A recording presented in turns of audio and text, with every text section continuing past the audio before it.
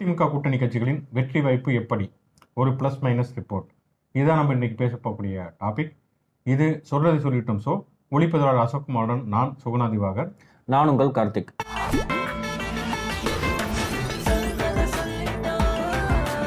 நம்ம போன வாரம் டிஎம்கேவோட ப்ளஸ் மைனஸ் பார்த்துருந்தோம். அதுக்கு முன்னாடி வாரம் ஏடிஎம்கேவோட ப்ளஸ் மைனஸ் பார்த்துருந்தோம்.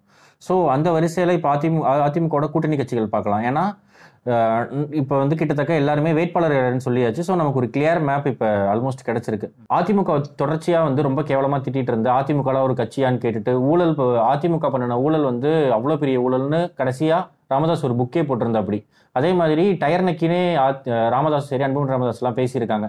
இந்த பக்கம் திண்டுக்கல் சீனிவாசன்லாம் பாமகவோட சின்ன மாம்பழமா ஆப்பிள் அனைத்து தெரியாத அளவுக்குலாம் இருந்திருக்காங்க. அப்படியாப்பட்ட பாட்டாளி மக்கள் கட்சியோட பிளஸ் மைனஸ் என்ன? ஆமாம், இப்போ என்னன்னா அதிமுக கூட்டணியில் பெரிய கட்சினா பாட்டாளி மக்கள் கட்சி. இன்னும் சொல்ல போனால் திமுகவுக்கு அடுத்தே ஓரளவுக்கு கணிசமான வாக்கு வங்கி உள்ள கட்சினாலும் பாமக. அதிமுக கூட்டணியில் அதிக தொகுதிகளை வாங்கியிருக்கிற கட்சியுமே பாட்டாளி மக்கள் கட்சி 23 தொகுதியை வாங்கியிருக்காங்க. ஃபர்ஸ்ட் அதோட ப்ளஸ் என்னன்னு பார்த்தோம்னா அதோட கன்சாலிடேட்டான ஓட் பேங்க். குறிப்பாக வட மாவட்டங்களில் கூடிய வன்னியருடைய வாக்கு வங்கி அப்படிங்கிறது பாட்டாளி மக்கள் கட்சிக்கு உண்டு. அதை நம்பி தான் அந்த கட்சி பல தேர்தல்கள் இருக்குது. போன 2016 சட்டமன்ற தேர்தலில் அன்புமணி ராமதாஸ் முதல்வர் வேட்பாளரை முன்னிறுத்தி அவங்க தனியாக நின்னாங்க. ஆனாலுமே பாமக ஒரு தொகுதியிலுமே வெற்றி பெறலை. அதே மாதிரி 2019 நாடாளுமன்ற தேர்தலில் அதிமுக கூட்டணியில் பாட்டாளி மக்கள் கட்சி இன்னப்பையும் கூட தருமபுரியிலேயே அன்புமணி தோற்றதை பார்த்தோம். அங்கேயுமே வெற்றி பெறலை. இருந்தாலுமே கூட வன்னியர்களுக்கான இடஒதுக்கீடு அப்படின்னு ஒரு போராட்டத்தை ராமதாஸ் ஆட்சி முடியக்கூடிய அந்த கடைசி காலகட்டத்தில் அறிவிச்சப்ப நிறைய பேர் அந்த போராட்டங்களை வந்தாங்க அப்படிங்கிறத நம்ம பார்க்குறோம். அந்த அடிப்படையில் பார்க்குறப்ப ராமதாஸுக்கான செல்வாக்கு பாட்டாளி மக்கள் கட்சிக்கான செல்வாக்குங்கிறது இருக்கு அப்படிங்கிறது, அதுக்கான ஒரு கணிசமான ஒரு வாக்கு வங்கி இருக்குது அப்படிங்கிறத அதுக்கான பாட்டாளி மக்கள் கட்சிக்கான ஒரு ப்ளஸ் அப்படின்னு சொல்லலாம். ரெண்டாவது ப்ளஸ் என்னன்னா கடைசி நேரத்தில் அறிவிக்கப்பட்ட அந்த வன்னியர்களுக்கான இடஒதுக்கீடு மிக பிற்படுத்தப்பட்ட ஒரு பட்டியலில் வன்னியர்களுக்கு 10.5% உள் இடஒதுக்கீடு அறிவிச்சது அப்படிங்கிறது பாமகவுக்கு கிடைத்த வெற்றி அப்படின்னு சொல்லிட்டு வட மாவட்டங்களில் குறிப்பாக வன்னியர்கள் மத்தியில் பாட்டாளி மக்கள் கட்சி பிரச்சாரம் பண்ணுறதுக்கும் அதிமுக அதை மற்ற தொகுதிகளில் இருக்கக்கூடிய வன்னியர்கள்ட்ட கொண்டு போய் சேர்க்கறதுக்குமே கூட அது உதவும் அப்படிங்கிறது ஒரு ரெண்டாவது ப்ளஸ். மூணாவது என்னன்னா அவர் எந்த கூட்டணியில் பாட்டாளி மக்கள் கட்சியை பொறுத்த வரைக்கும் எந்த கூட்டணியில் இருந்தாலும் சரி அல்லது கூட்டணியில் இல்லைனாலும் சரி பொதுவான பிரச்சனைகளை பற்றி தொடர்ச்சியாக அறிக்கைகள் வருது அப்படிங்கிற விஷயங்களை தங்களுடைய கருத்துக்களை பதிவு பண்ணுறத பாட்டாளி மக்கள் கட்சி தொடர்ச்சியாக பதிவு பண்ணியிருக்கிறத பார்க்குறோம். இப்போ தேமுதிகலாம் அப்படி இல்லை. அது என்னன்னா எலெக்ஷன் டயத்தில் மட்டும்தான் தொகுதி உடன்பாடு பேரம் பேசுறது அப்படின்னு இருக்காங்களே தவிர ராமதாஸை பொறுத்த வரைக்கும் தொடர்ச்சியாகவே அந்த பிரச்சனைகளை பேசுறது அப்படின்னு இருக்காருங்கிறப்ப ஒரு செயல்படக்கூடிய கட்சியாக இருந்திருக்காங்க, ஆக்டிவான ஒரு கட்சியாக இருந்திருக்காங்கிறது அவங்களுடைய ப்ளஸ். மைனஸ் என்னன்னு பார்த்தா அதுதான் எதெல்லாம் ப்ளஸோ அதுவே கூட மைனஸாக இருக்கிறதுக்கான வாய்ப்புகள் தான் பாட்டாளி மக்கள் கட்சியை பொறுத்த வரைக்கும் பார்க்குறோம். வட மாவட்டங்களில் பாட்டாளி மக்கள் கட்சிக்கு ஒரு ஓட் பேங்க் இருக்குது, வன்னியரிடம் கணிசமான வாக்கு வங்கி இருக்குது அப்படிங்கிறப்ப மற்ற இடங்கள்லையோ அல்லது மற்ற பிரிவினர்கிட்டையோ அது இல்லை அப்படிங்கிறது தான் அதுக்கான பெரிய மைனஸ். வட மாவட்டங்களை தாண்டி மற்ற இடங்களில் பாட்டாளி மக்கள் கட்சி வாங்கக்கூடிய வாக்குங்கிறது ரொம்ப ரொம்ப குறைவு அப்படிங்கிறது தான் கடந்த தேர்தல்களை பார்க்குறோம். வன்னியர்களை தாண்டி மற்ற பிரிவினருடைய வாக்குகள் பாட்டாளி மக்கள் கட்சிக்கு கிடைக்கிறதுங்கிறது ரொம்ப குறைவு அப்படிங்கிறது அதோட மைனஸ். ரெண்டாவது, நீங்கள் தொடக்கத்திலேயே சொன்னது மாதிரி பாட்டாளி மக்கள் கட்சியுடைய நம்பகத்தன்மை. அதிமுக அவ்வளவு கடுமையாக ராமதாஸ் விமர்சிச்சிருக்காரு. கழகங்களின் கதை அப்படின்னு புத்தகம் எழுதியிருக்காரு.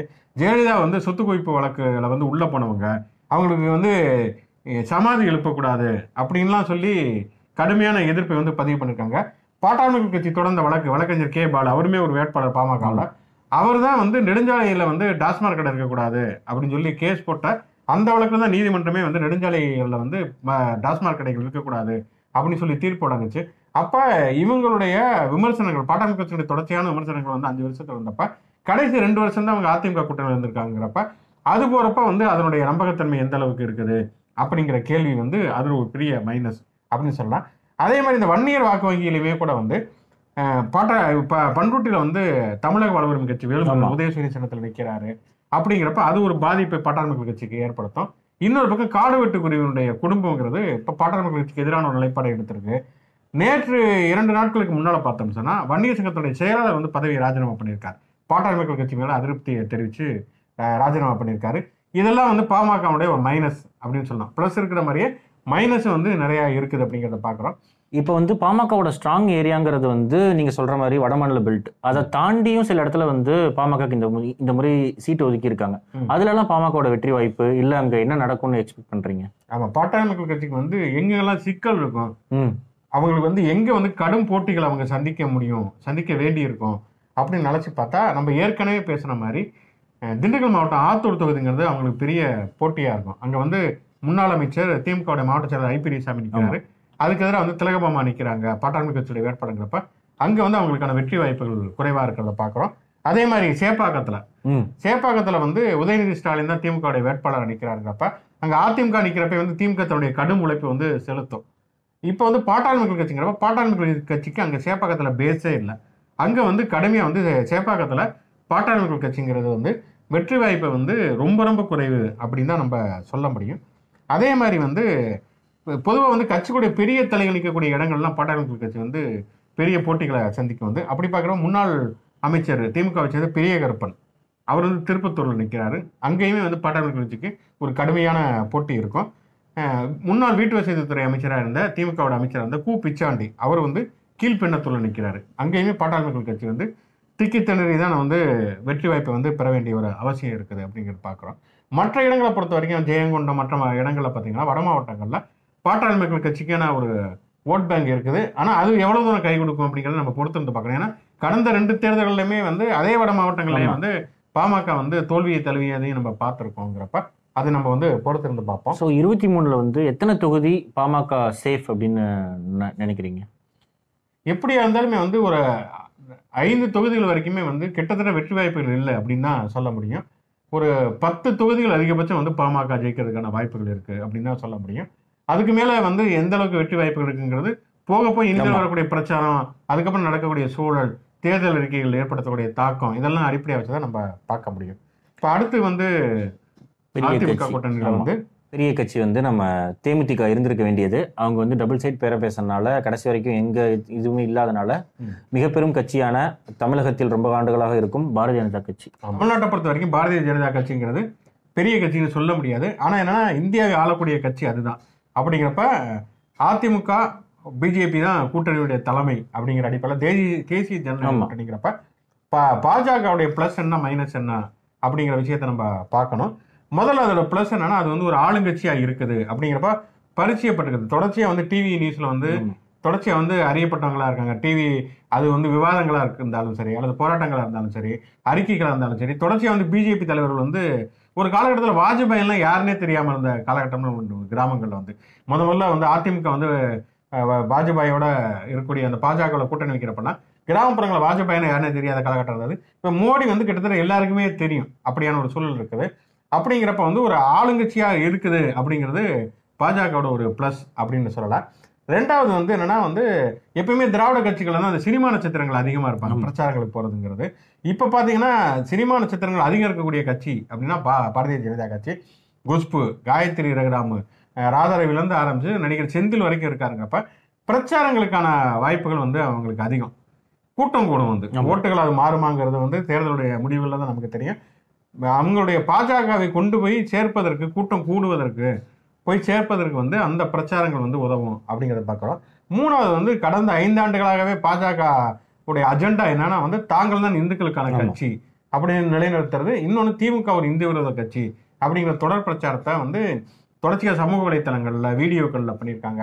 அதுக்கப்புறம் இந்த கருப்பர் கூட்டம் கந்தசஷ்டி பிரச்சனை வந்தப்ப அதுக்கான யாத்திரைகள் போறது, அதுக்கான போராட்டங்கள் நடத்துறது அப்படிலாம் தொடர்ச்சியா பண்ணியிருக்காங்கிறப்ப தொடர்ச்சியா வந்து அந்த கேள்விகளை முன் வச்சுக்கிட்டே வர்றாங்க. ஏன் வந்து தீபாவளிக்கு வாழ்த்துக்கள் சொல்லலை, அல்லது விநாயகர் சதுர்த்திக்கு வாழ்த்துக்கள் சொல்லலை, இது வந்து போலி மதச்சார்பின்மை அப்படிங்கிற விஷயத்தை தொடர்ச்சியா அந்த புரப்பகண்டா பண்ணிட்டு இருக்கப்ப வந்து அது ஏதாவது ஒரு வகையில தாக்கத்தை ஏற்படுத்துமோ, இந்துக்களாக இருக்கக்கூடியவங்கள்ட்ட தாக்கத்தை ஏற்படுத்துமோ அப்படிங்கிறது ஒரு பிளஸ்ன்னு சொல்லலாம்.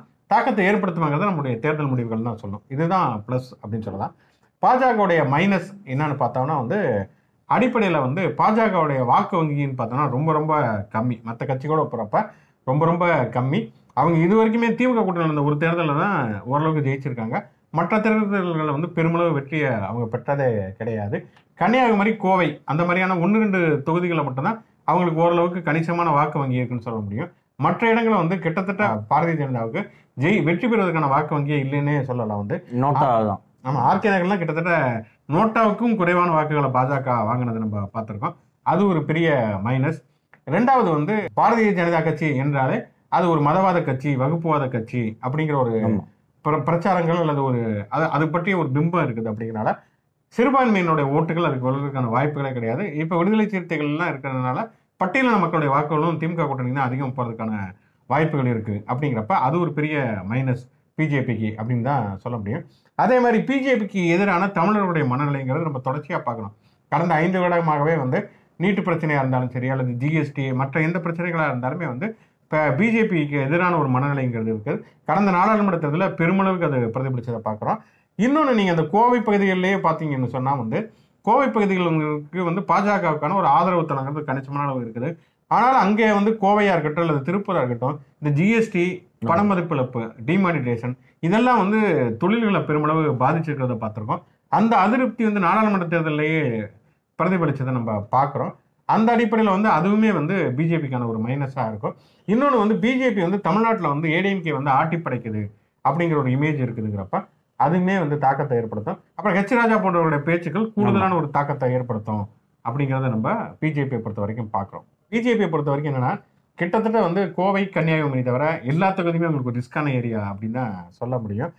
ஆனாலுமே வந்து அதிக ரிஸ்க் எங்கெல்லாம் வந்து வெற்றி வாய்ப்புங்கிறது கிட்டத்தட்ட இல்லைன்னா வந்து ரொம்ப ரொம்ப குறைவு, அல்லது வந்து ரொம்ப போராடினா மட்டும்தான் அங்கே வந்து ஜெயிக்கவே முடியும் அப்படிங்கிற மாதிரியான விஷயங்கள்லாம் நம்ம பார்த்தோம்னு சொன்னால், 1000 விளக்கு தொகுதி சென்னையில் பார்த்தோம்னா 1000 விளக்கு தொகுதி. ஏன்னா சேப்பாக்கம் தொகுதி பாட்டாளி மக்கள் கட்சிக்கு போயிடுச்சு. சேப்பாக்கம் தொகுதி வந்து பிஜேபி நிற்கிற தொகுதி அப்படின்னு நினச்சிக்கிட்டு இருக்கப்ப 1000 விளக்குக்கு போயிடுச்சு. 1000 விளக்கு தொகுதிங்கிறது இஸ்லாமியர்கள் அதிகம் நிறைந்த தொகுதி. அந்த தொகுதி வந்து ஏற்கனவே வந்து திமுக வந்து தொடர்ச்சியாக வெற்றி பெறக்கூடிய தொகுதி. 1000 விளக்கு உசேனா இருக்கட்டும், மு.க. ஸ்டாலினா இருக்கட்டும், கு.க. செல்வம் இப்போ இருந்ததாக இருக்கட்டும். இப்போ வந்து விக்ரமராஜாவுடைய மகன் பிரபாகர் ராஜாவுக்கு திமுக வந்து சீட்டு ஒதுக்கியிருக்காங்க. அப்படிங்கிறப்ப வந்து 1000 சென்னையை பொறுத்த வரைக்கும் 1000 விளக்கு தொகுதிங்கிறது அவங்களுக்கு வந்து ஒரு பெரிய திமுகவின் கோட்டை மாதிரி தான் இருந்துட்டு. ஆமாம், திமுகவுடைய கோட்டை மட்டும் இல்லாமல் இஸ்லாமியர்கள் அதிகம் ஆளக்கூடிய பகுதிங்கிறப்ப பிஜேபிக்கு அங்கே எப்படி வாக்குகள் கிடைக்கும் அப்படிங்கிறது ஒரு முக்கியமான ஒரு கேள்வி. 1000 விளக்கு தொகுதியை பொறுத்த வரைக்கும் இஸ்லாமியர்கள் அதிகம் நிறைந்த பகுதிங்கிறனால அங்கே வந்து பாஜக வெற்றி வாய்ப்பு குறைவு. அதே மாதிரி தான் அரவக்குறிச்சி வந்து அரவக்குறிச்சி பள்ளப்பட்டிலாம் இஸ்லாமியர்கள் அதிகம் நிறைந்த பகுதி. அண்ணாமலை வந்து கேட்டுக்கிட்டு அண்ணாமலை வந்து அரவக்குறிச்சிக்கு போகிறப்பெல்லாம் இது வந்து எங்களுக்கு கிடைக்கும். அந்த தொகுதியும் பழனியும் தொடர்ச்சியாக வந்து அண்ணாமலை சொல்லிக்கிட்டே இருந்தார். பழனி ஆனால் வந்து இப்போ பாஜகவுக்கு கொடுக்கல. அரவக்குறிச்சி தொகுதியுமே வந்து பாஜகவுக்கு ரொம்ப ரொம்ப ரிஸ்கான தொகுதி தான் சொல்ல முடியும். ஏன்னா இஸ்லாமியர்களுடைய வாக்குகள் வந்து அங்கே அதிகம் அப்படின்னு சொல்ல முடியும். பாஜகவுக்கு செல்வாக்கு ஓரளவுக்கு கணிசமாக இருக்கக்கூடிய ஏரியாக்கள் பார்த்தோம்னா கன்னியாகுமரி, கோவை, திருப்பூர் இந்த மாதிரியான ஏரியாக்கள்ல அந்த கோவை தெற்கு தொகுதியில் வந்து மக்கள் நீதி மய்யத்துடைய ஸ்டார் வேட்பாளர் கமலஹாசன் நிற்கிறாங்கிறப்போ ஒரு பெரிய பரபரப்பாக இருக்குது. ஒரு பக்கம் காங்கிரஸ், இன்னொரு பக்கம் பாஜக, எதிர்த்தாப்புல வந்து மக்கள் நீதி மய்யத்துடைய கமலஹாசன் நிற்கிறாரு. ஸோ ஓட்டு வந்து 3 பக்கமாகவும் பிரியறதுக்கான வாய்ப்புகள் இருக்கு. எப்பயுமே வந்து திமுக அதிமுக சண்டையில திமுக வர்சஸ் பாஜக, திமுக வர்சஸ் பாமக நிற்கிறதுக்கு ஈக்குவலண்டான ஒரு விஷயம் அதிமுக வர்சஸ் காங்கிரஸ். ஸோ அதிமுகவுக்கு ஒரு லீடு கிடைக்கும். திமுகவோட ஓட்டுகள் வேணா காங்கிரஸ் போக தவிர திமுக எல்லாருமே காங்கிரஸ் போட மாட்டாங்கலாம் பேச முடியும்.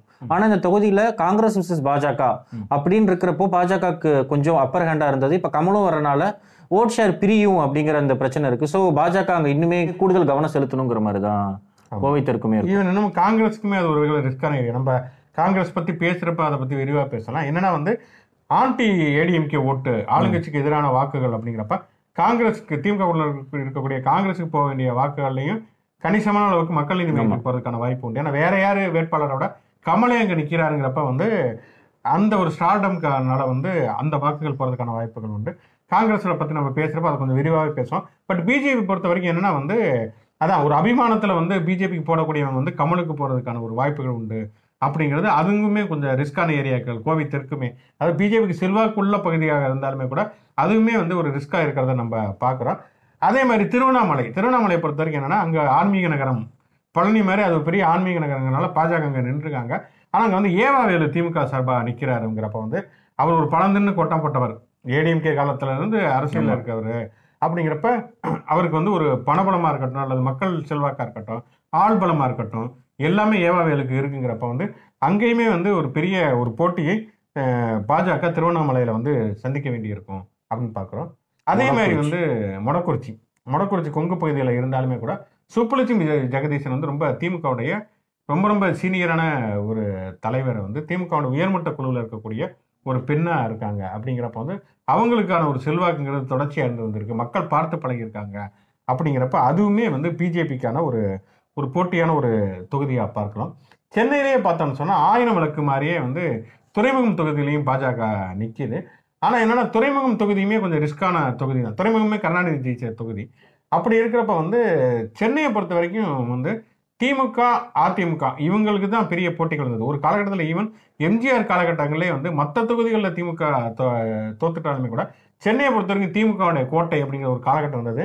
ஜெயலலிதா காலத்தில் அதை வந்து உடச்சி வந்து ஜெயக்குமார் போன்றவர்கள்லாம் வந்து சைதை துரைசாமி மாதிரியானலாம் அந்த மின்வெட்டு பீரியட்ல மட்டும் தான் எனக்கு தெரிஞ்சு அதிமுக உள்ள நுழைஞ்சுன்னு நினைக்கிறேன். திமுக vs அதிமுக கேம்ல. ஏன்னா மற்றபடி கடந்த ஒரு 30 ஆண்டுகள் எடுத்து பார்த்தா சென்னை முழுக்கவே திமுக கோட்டையாவே இருந்திருக்குது. அப்படின்றப்ப அதிமுகவும் வந்து திமுகவுக்கு போட்டி போடக்கூடிய அளவுக்கு இங்கே வந்து தொகுதிகளை வந்து ஜெயிச்சதை நம்ம பார்த்துருக்கோம். ஆனால் வந்து திமுக அதிமுகங்கிற அளவுக்கு தான் இன்னைக்குமே சென்னையினுடைய போட்டிங்கிறது இருந்திருக்கு. மற்ற கட்சிகள் வந்து பெரிய அளவில் இங்கே வந்து கைப்பற்ற முடியலை அப்படிங்கிறத நம்ம பார்க்குறோம். அப்படி இருக்கிறப்ப வந்து துறைமுகத்தில் பாஜக போட்டியிடுவது அப்படிங்கிறது அதுவுமே எந்த அளவுக்கு அவங்களுக்கு வெற்றி வாய்ப்பை கொடுக்கும் அப்படிங்கிறது நமக்கு தெரியலை. அதே மாதிரி முக்கியமாக சொல்லணும்னு சொன்னால் வந்து எப்படி திருவண்ணாமலையோ அதே மாதிரி திருக்கோவிலூரில் வந்து முன்னாள் அமைச்சர் பொன்முடி நிற்கிறார். பொன்முடி ஒரு வலுவான ஒரு கேண்டிடேட் திமுகவை பொறுத்த வரைக்கும். அங்கே வந்து பாஜகவுக்கு கொடுத்துருக்குங்கிறது அதிமுகவுடைய ஒரு தவறான கணக்குன்னு தான் சொல்ல முடியும். ஏடிஎம்கேனா கூட அவங்க வந்து ஓரளவுக்கு போட்டியை ஜமாளிக்கிறதுக்கான ஒரு வாய்ப்பு இருக்கும். இல்லை ஒருவேளை போட்டி போட்டு பொன்முடிட்ட நம்ம தோத்து ஒரு எம்எல்ஏ சீட் வேஸ்ட் ஆகிறதுக்கு வந்து அந்த வேஸ்டான சீட்டை பாஜக கொடுக்கலாங்கிற மாதிரி இருக்கலாம். அது கூட்டணி கட்சிகளுக்கு எப்பவுமே திமுக அதிமுக ரெண்டுமே பண்ணக்கூடியதான். திமுக கூட்டணிலையுமே அந்த மாதிரியான விஷயங்கள்லாம் இருக்குது. நம்ம திமுக கூட்டணி கட்சிகள் பற்றி பேசலாம். திருக்கோயிலூர் பொன்முடி நிற்கிறதுனால அங்கேயுமே வந்து பாரதிய ஜனதா கட்சிக்கு வந்து பெரிய ரிஸ்கான ஏரியாக்கள் அப்படின்னு தான் சொல்ல முடியும். இப்படி பார்க்குறப்ப ஒரு 5-6 தொகுதிகளில் வந்து பெரிய ரிஸ்க், 20 தொகுதிகளில் வந்து 6 தொகுதிகள் வரைக்குமே வந்து கிட்டத்தட்ட வெற்றி வாய்ப்புகள்ங்கிறது ரொம்ப குறைவு அப்படிங்கிற மாதிரி தான் பார்க்க முடியுது. அதுக்காக மற்ற தொகுதிகள்லாம் பிஜேபி ஜெயிச்சிருமா அப்படிங்கிறது தெரியல. அது ரிஸ்க் அப்படின்னா இது ரொம்ப ரிஸ்க். அந்த மாதிரி இது ரொம்ப ரிஸ்க்னு சொல்ல முடியும்.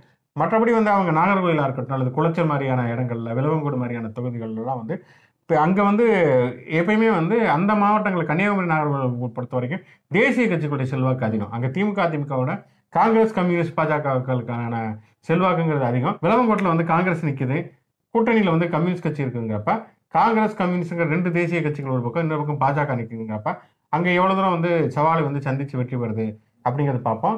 அதே மாதிரி கன்னியாகுமரி மக்களவை தொகுதிகளுக்கும் தேர்தல் நடக்குது. பொன் ராதாகிருஷ்ணன் நிற்கிறாரு. போன முறை வசந்தகுமார் நின்று ஜெயிச்சாரு. இந்த முறை வந்து விஜய் வசந்தகா நிற்கிறாங்கிறப்ப அதுவுமே கிட்டத்தட்ட இதே மாதிரியான நிலைமை தான். காங்கிரஸ் வர்சஸ் பிஜேபிங்கிறப்ப எந்த தேசிய கட்சிக்கு வந்து கன்னியாகுமரி மக்களுடைய வாக்கு வந்து போகும் அப்படிங்கிறத நம்ம பொறுத்திருந்து தான் பார்க்கணும். அடுத்து மிச்சம் இருக்கக்கூடிய பெரிய கட்சி சின்ன கட்சின்னு சொல்ல முடியாத அளவுக்கு ஒரு கட்சி தமிழ் மாநில காங்கிரஸ். ஆமாம், அந்த கட்சியில வந்து அவங்க இத்தனை நாள் பெரும் போராட்டத்துக்கு பிறகு 6 சீட் வாங்கியிருக்காங்கல்ல. ஆமாம், ஜிகே வாசன் தவிர மிச்சம் எதெல்லாம் ரிஸ்க்னு நினைக்கிறீங்களா? ஜிகே வாசன் ரிஸ்கா இந்த வாட்டி?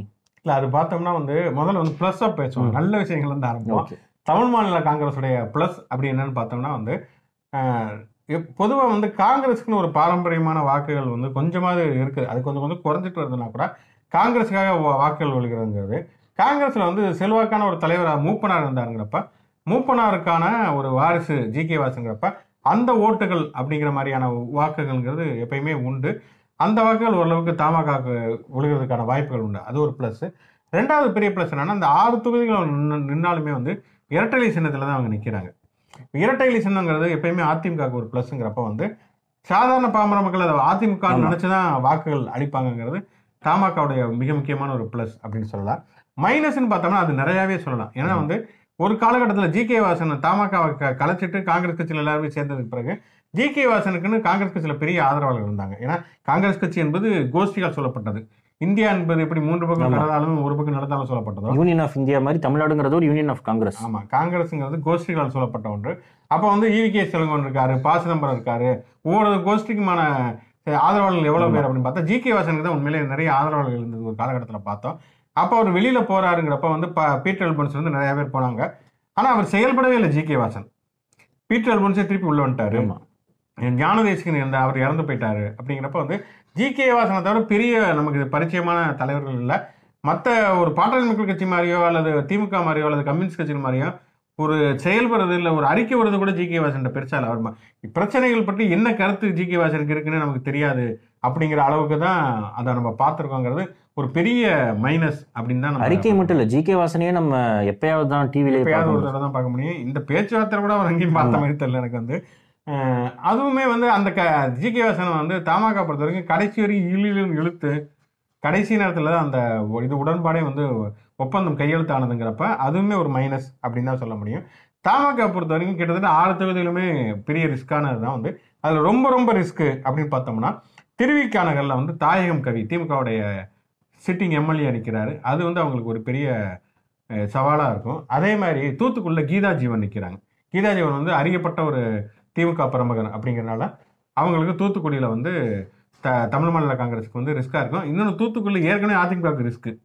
தூத்துக்குடி ஸ்டெர்லைட் துப்பாக்கி சூடுன்னு சொல்லிட்டு அவ்வளவு கெட்ட பெயர்களையும் அதிருப்தியும் அதிமுக சம்பாதிச்சு வச்சிருக்கப்ப குடுறார் ஜி.கே. வாசனுக்கு அந்த சீட் அப்படின்னு சொல்லிட்டு அதிமுக வந்து. இன்னொரு பக்கம் இந்த ஒரு தொகுதியில மட்டுமாவது தமாக வேற ஏதாவது சின்னத்து கூட நிக்கலாம். கடுப்புல வந்து தமாக சரி பாவப்பட்டு போடலான்னு வர்றவங்க கூட அதிமுக சின்னத்தை பார்த்து இவன்ல அப்படின்னு சொல்லிட்டு விழுகிற ஓட்டு விழுகாம போறதுக்கான வாய்ப்புகள் இருக்குது. அப்படிங்கிறப்ப அது பெரிய ரிஸ்க் அப்படின்னு பாக்குறேன்.